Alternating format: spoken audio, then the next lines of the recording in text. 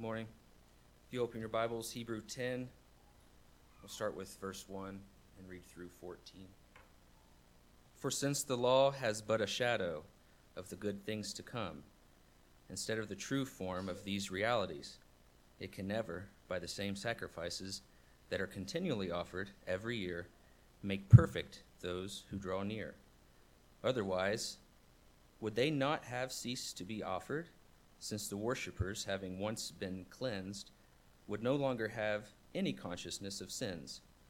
But in these sacrifices there is a reminder of sins every year, for it is impossible for the blood of bulls and goats to take away sins. Consequently, when Christ came into the world, he said, "Sacrifices and offerings you have not desired, but a body have you prepared for me. In burnt offerings and sin offerings you have taken no pleasure." Then I said, "Behold, I have come to do your will, O God, as it is written of me in the scroll of the book." When he said above, "You have neither desired nor taken pleasure in sacrifices and offerings, and burnt offerings and sin offerings, these are offered according to the law." Then he added, "Behold, I have come to do your will." He does take away with the first in order to establish the second. And by that will we have been sanctified through the offering of the body of Jesus Christ, once for all. And every priest stands daily in his service, offering repeatedly the same sacrifices, which can never take away sins. But when Christ had offered for all time a single sacrifice for sins, he sat down at the right hand of God, waiting from that time until his enemies should be made a footstool for his feet. For by a single offering he has perfected for all time those who are being sanctified.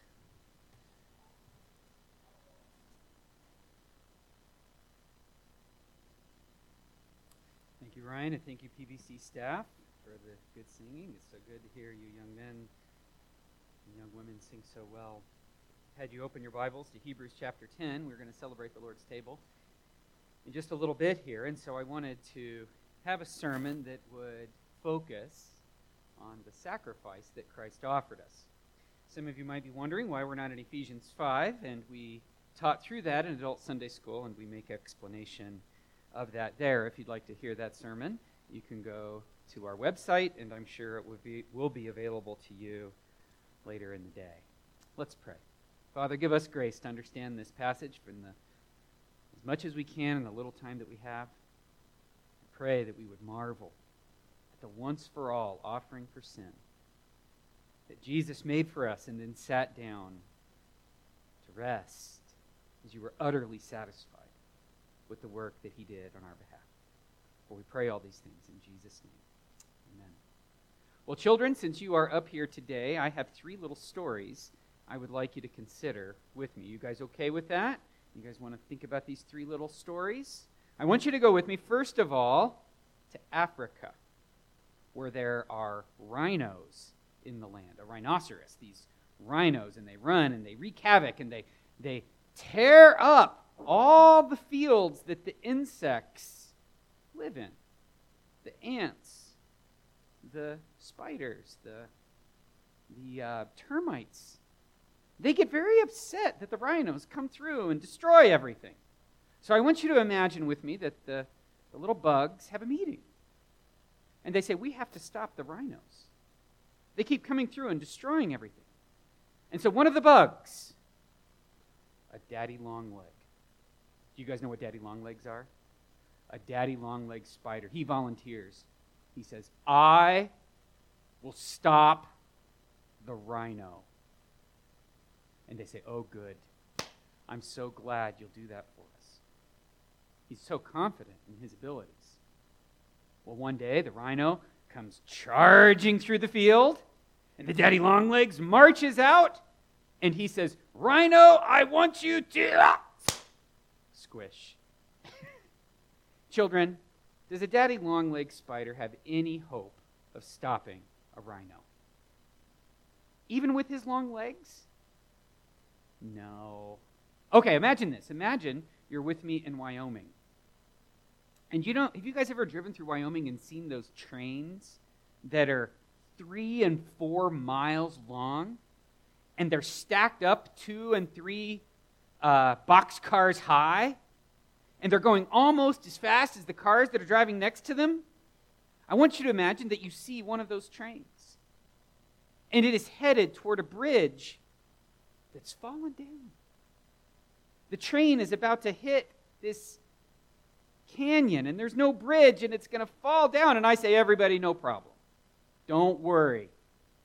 I've got a secret weapon. And you say, oh, good, Pastor Greg's got this. He's got a secret weapon. I climb to the top of the bridge where it had fallen off, and I stand and I wait for this 4-mile-long train. Imagine all the strength and power rushing toward me. And when it's about 10 feet from me, I pull out my secret weapon, and do you know what it is? It's a feather. And I hold it out to stop the train with a feather. What do you think is going to happen to me, children? About the same fate that the daddy longlegs suffered with the rhino, right? I'm going to get crushed. Third one. Imagine it's the 4th of July. It's tomorrow. And it's really hot out. And you're tired of it being so hot. So you say, you know what I'm going to do? I'm going to go take my brother's tennis ball slingshot. You know the ones or the water balloon slingshot? You know the ones with the bungee cords that you can go and shoot the water balloon miles and miles? You know the ones I'm talking about? Well, if you don't, ask your mommy and daddy and they will buy you one. Okay? Okay?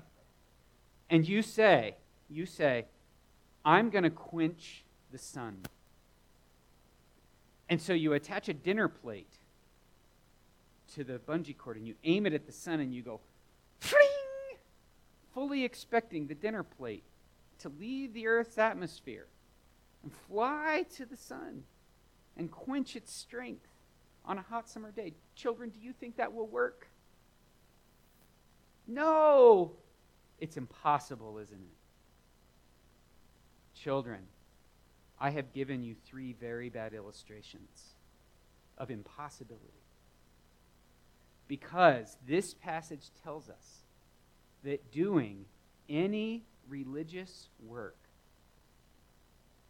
in an effort to please God is even more impossible than the 3 things I have just told you. Because we are not dealing with a creature trying to quench a creature. When you've got a creature trying to quench the wrath of the eternal and almighty Creator, there is no good work. There is nothing any human can do by way of service, even God-ordained service, to quench the judgment of God. There's only one thing that can be done, and it's already been done. And I'd like us to study that this morning. I had you turn in your Bibles to Hebrews chapter 10. In this book, in the book of Hebrews, the writer is talking to Jewish Christians. They have been tempted, as much as the world wants them to come back from being Christians. They're being tempted to go back to Judaism again. And the ceremonies, and the tabernacle, and the temple, and the priests, and the robes, and all the accoutrements, all of that stuff is tempting because it's sight. They can see it. And all the beauty and grandeur, all their relatives and friends are saying, look at this, come back to it. And some of those people are doing it. Some of those people are ceasing to be Christians so that they can follow religious ceremonies. And so the writer of Hebrews spends the entire book telling these people, do not go back to them because Jesus is superior to every other religious alternative. You can read about that in the very first chapter. He says, in times past, God spoke to us in various times in sundry ways, but now He has spoken to us through His Son. And he's going to go on and show us that Jesus is the ultimate priest, And Jesus is the ultimate sacrifice. And Jesus is the ultimate prophet earlier in the book. He's telling us to worship Jesus alone and not to go back. Now, Jesus has just established, or the writer rather, has just established that all of this Old Testament religion, all the things that we read about in Exodus and Leviticus and Numbers and Deuteronomy, the tabernacle, the priests. Later on, we read about the temple and Solomon's beautiful marvel. In Jesus' era, the disciples would marvel at the hugeness of the stones. Here, we're told that all of that is temporary. In fact, all of that is just a pattern of a heavenly reality, and Jesus is the substance. That's where the writer is taking us. Now, that brings us up to speed, okay? Here we are in chapter 10. Just remember this. The writer, whose name we don't know, is encouraging these Christians not to go back to ceremonies. Because Jesus is better, and Jesus has done something better. And for the next 14 verses, he's going to argue rather extensively that Jesus is better, and especially when you compare it to the sacrifices and offerings of the Old Testament. But because it's the Lord's Table Sunday, and because we have a business meeting or an informational meeting to follow, we're going to try to be brief. So we have two very obvious points from these 14 verses, and I want us to just stick to these two points, because I think it will prepare us well for the Lord's table. So here's the first point that we're going to make from these first 14 verses of chapter 10. Are you ready for this first point? Here it is. Here's the first point. It is impossible for good works to save. It is impossible for good works to save. That is made so abundantly clear in 5 different ways in the passage that we read this morning. First of all, works are never able to perfect. I want you to look at verse 1 with me. For since the law has but a shadow of the good things to come, instead of the true form of these realities, it can never, by the same sacrifices that are continually offered year after year, make perfect those who draw near. Let's look at verse 11. And every priest stands daily at his service, offering repeatedly the same sacrifices, which can never take away sins. The word in Greek, never, right here, is quite specific. And would you guys like to know what it means, really, in Greek? It means never. When Jesus was walking around healing people, the people would say, "We've never seen anything like this before." There was a man who was born lame from his birth. He was a paralyzed man. And it says that he had never walked.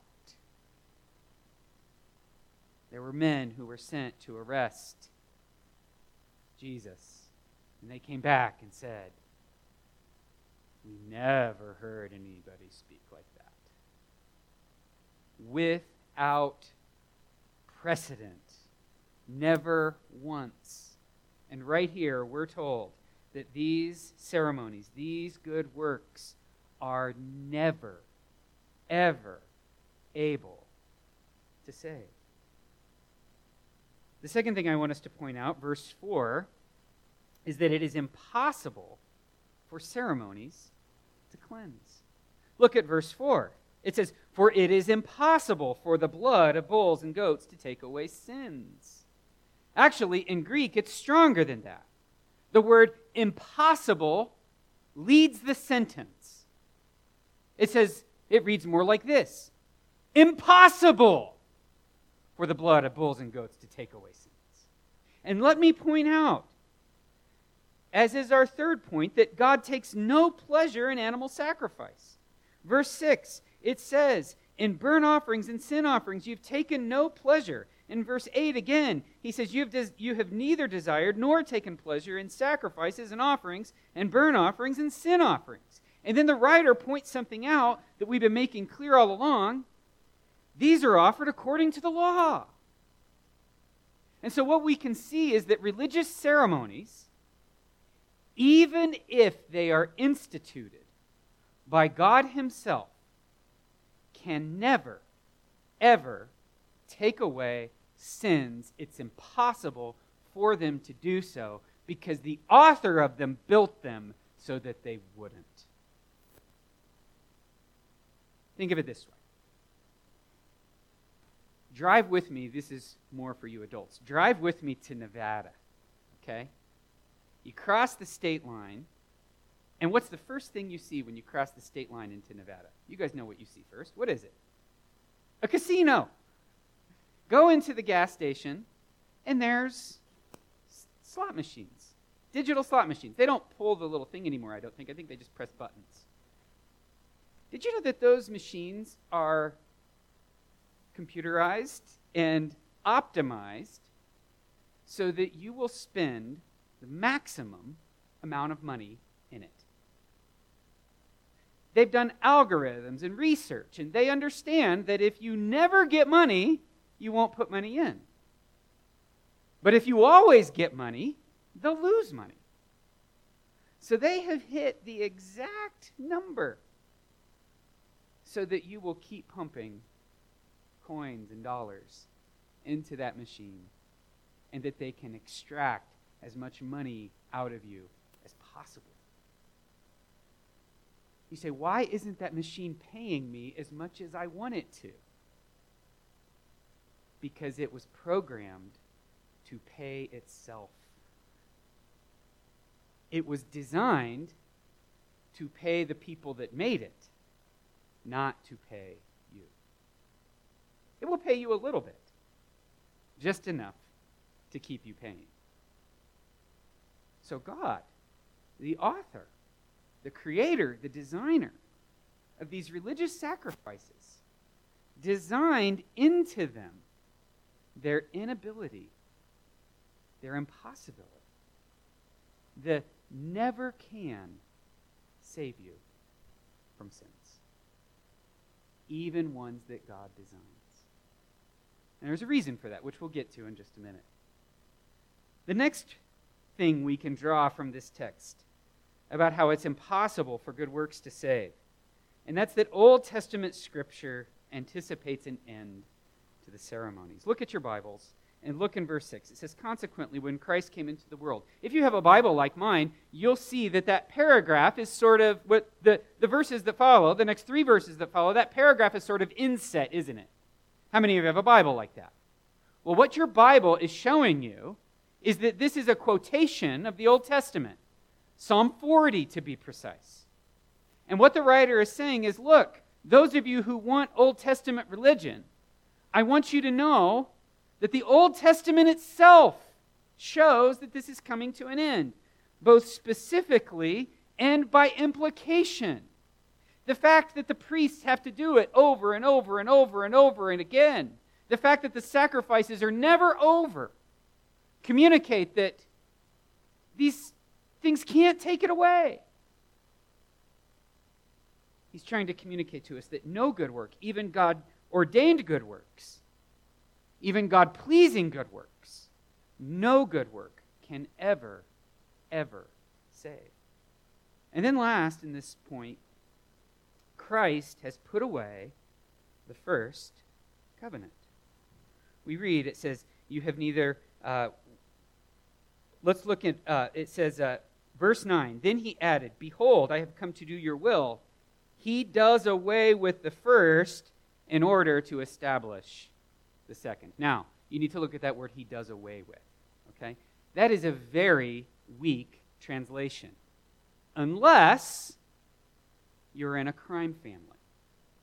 Now, I want you to imagine the head of an Italian mob family saying, I would like to do away with this problematic underling.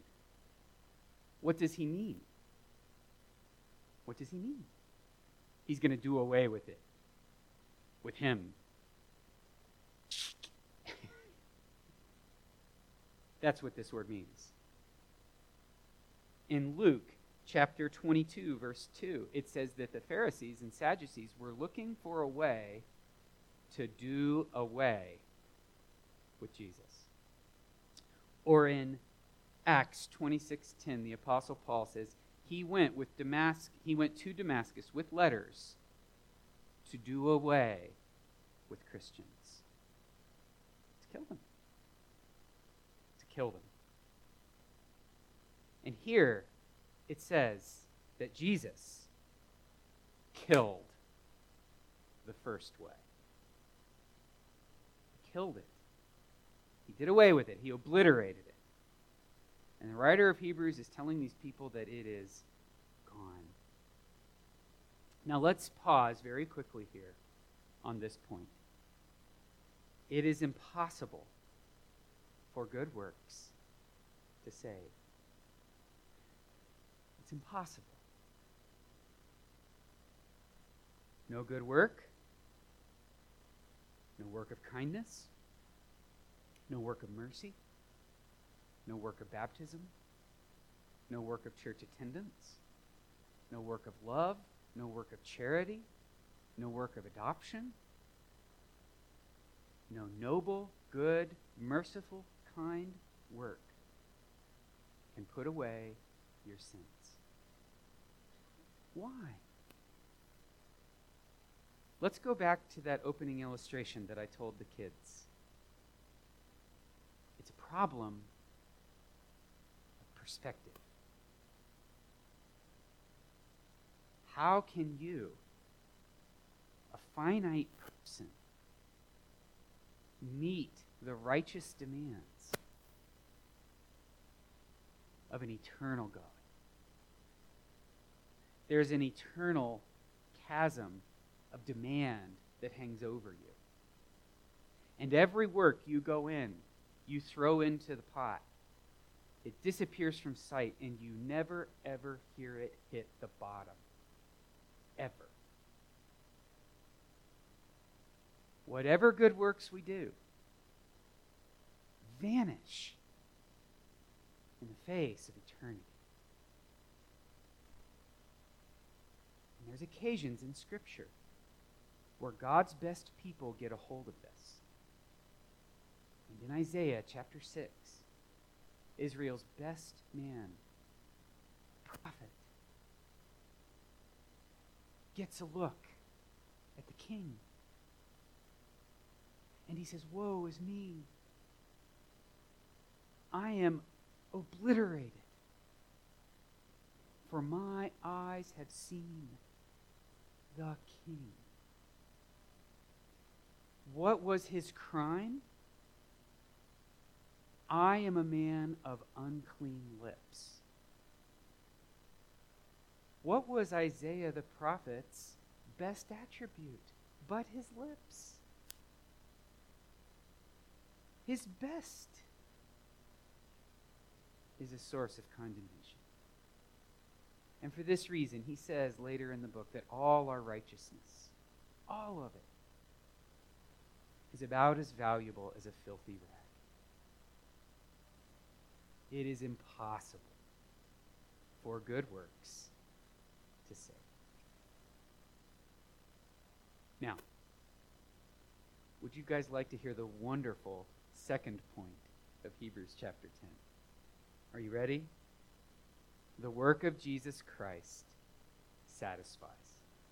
In fact, I could even just have up there past tense. The work of Jesus Christ satisfied. It's done. It's over. Once for all, Jesus satisfied the wrath of God and remains satisfied in it. Jesus' work does save. Jesus' work does satisfy. And here in Hebrews chapter 10, there's another 6 ways that the writer does this. Number 1, Jesus did his work once for all. That's communicated 3 different times. Look right here in verse 10. It says that, and by that will we have been sanctified through the offering of the through the offering of the body of Jesus Christ once for all. Now look at verse 12. He offered for all time a single sacrifice. Go down to verse 14. For by a single offering he has perfected for all time those who are being sanctified. Jesus did his work once. He said, "It is finished," was his cry. It is done. Jesus did it. It's accomplished. It's finished. Jesus did the work that God had for him once for all. He doesn't have to be sacrificed time and time and time again. It was done once. The God the Son met the responsibilities, met the requirements, met the righteousness, met the love and holiness and grace. He met all the demands of God.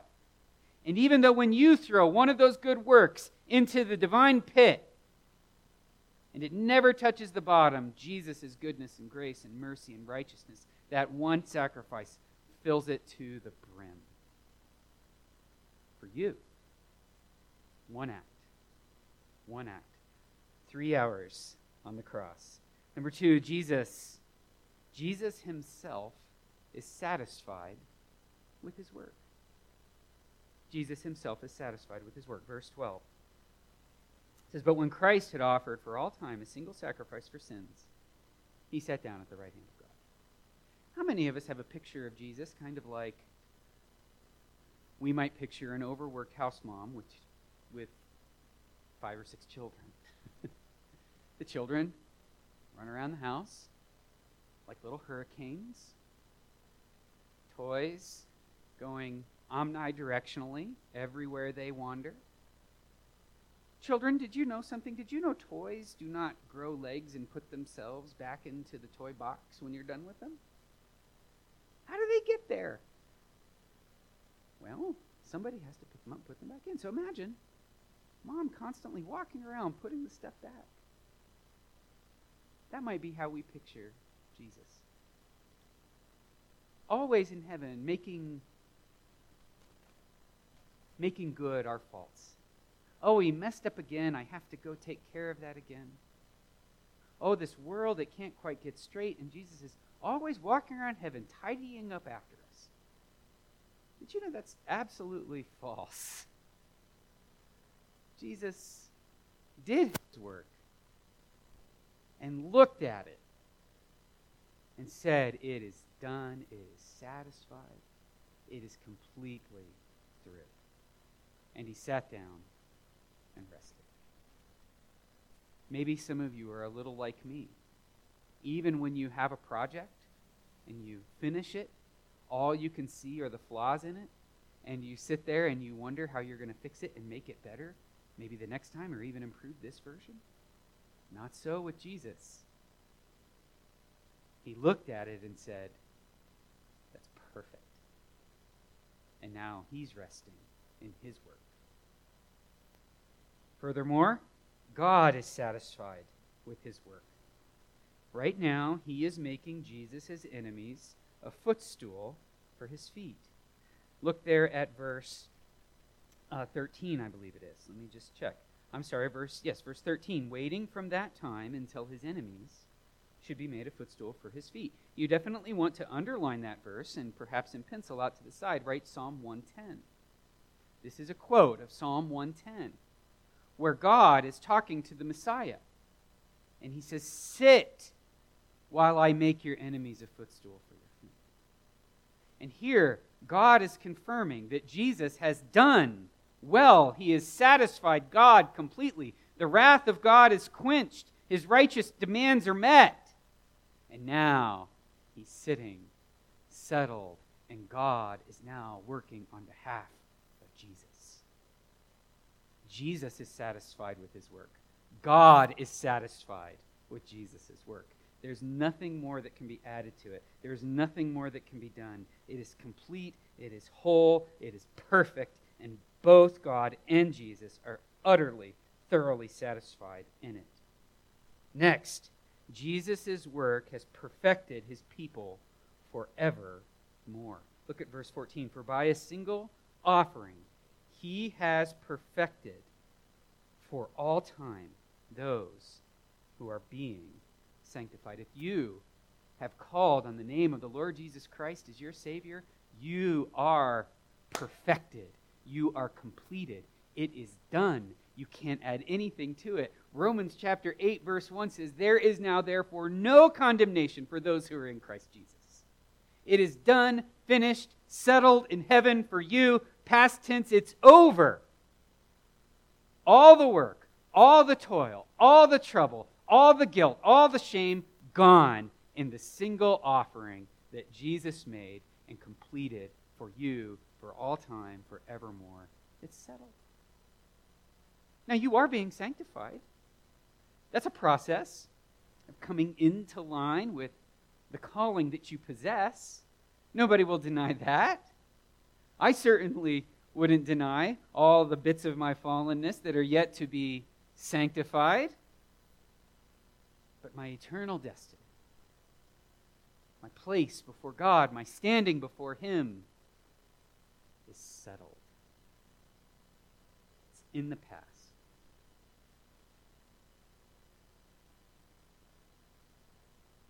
I wasn't intending to tell this little illustration, but I will.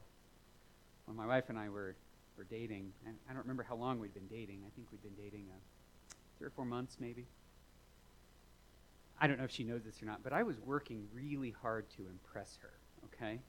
My mom had met her, and my mom threatened to kick me out of the family should I mess this relationship up. And she would kick me out and bring Danielle in, okay? So I'm just trying so hard to impress this young lady. And I didn't really know how she felt. I was pretty sure, but, you know, you never really know. And one day I'd gone over to her house to visit, and she sat down on the couch, she knows this story, with about this far between her and the edge of the couch, okay? And then she had like this far to the other edge of the couch. Okay, can you picture that? She sits with about 12 inches between herself and this cushion over here to her right.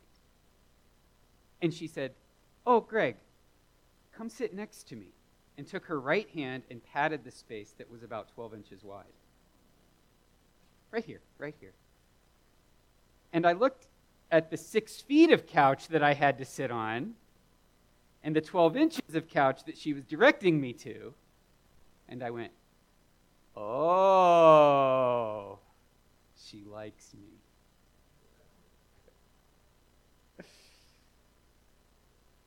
And from that moment forward, I knew. It was done. I didn't have to be insecure anymore. I didn't have to try so hard. I didn't have to work so hard. It was just a matter, from that point, of realizing in marriage the love that was already there. It's funny how little things like that communicate, huh? Well, this is what God is intending to communicate with this passage. It's done. It's settled. Now all that's left to do is realize what you have. Last, Jesus' work satisfies perpetually. Jesus' work satisfies perpetually, even when you fall, even when you mess up. Even when you fight against sin and fail and get knocked down. Even when guilt and shame from the past cloud your mind, remind you of how dirty or filthy or awful you acted. When thoughts come into your mind that horrify you, that you would have that thought.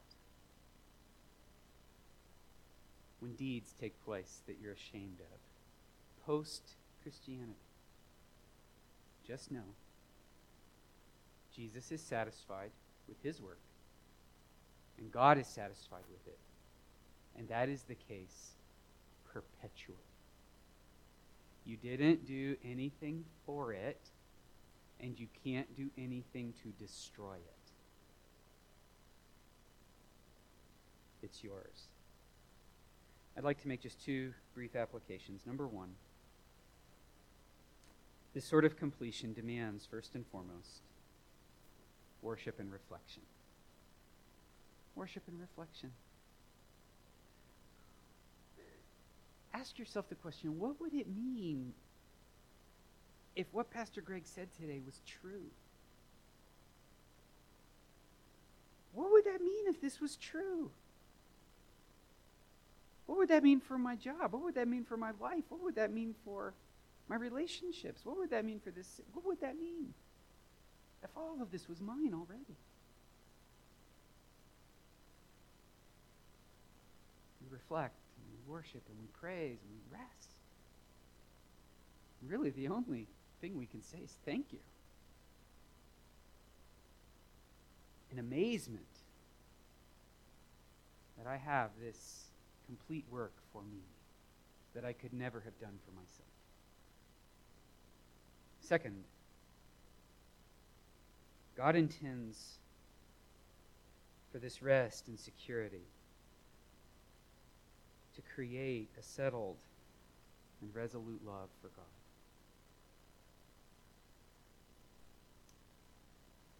God doesn't want you scurrying about, worrying whether you've met his demands today. God doesn't want you trying to earn tomorrow's blessings with today's righteous duties. God doesn't want you losing sleep over things you could have done or didn't do, or how disappointed he may have been in you.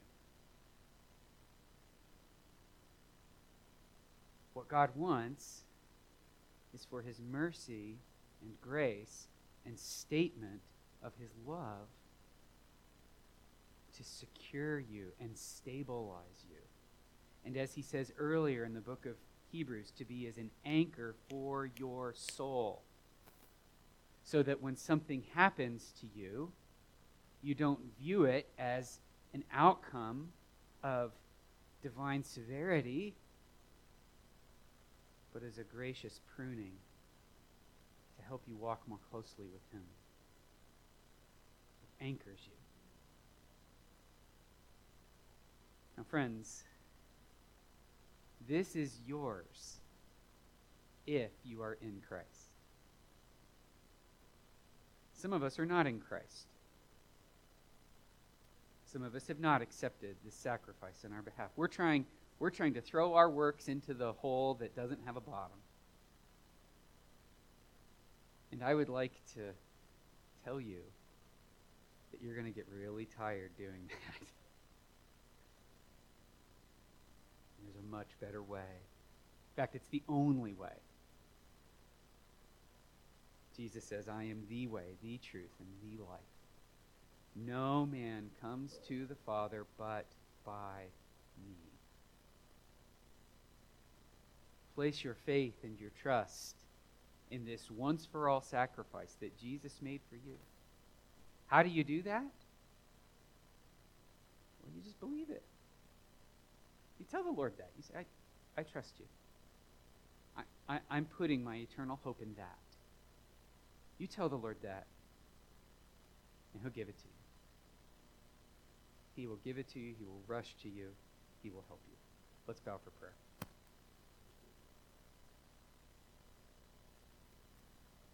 Lord, I pray that you would give us each grace to rest in the one-time completed sacrifice that Jesus Christ made for us.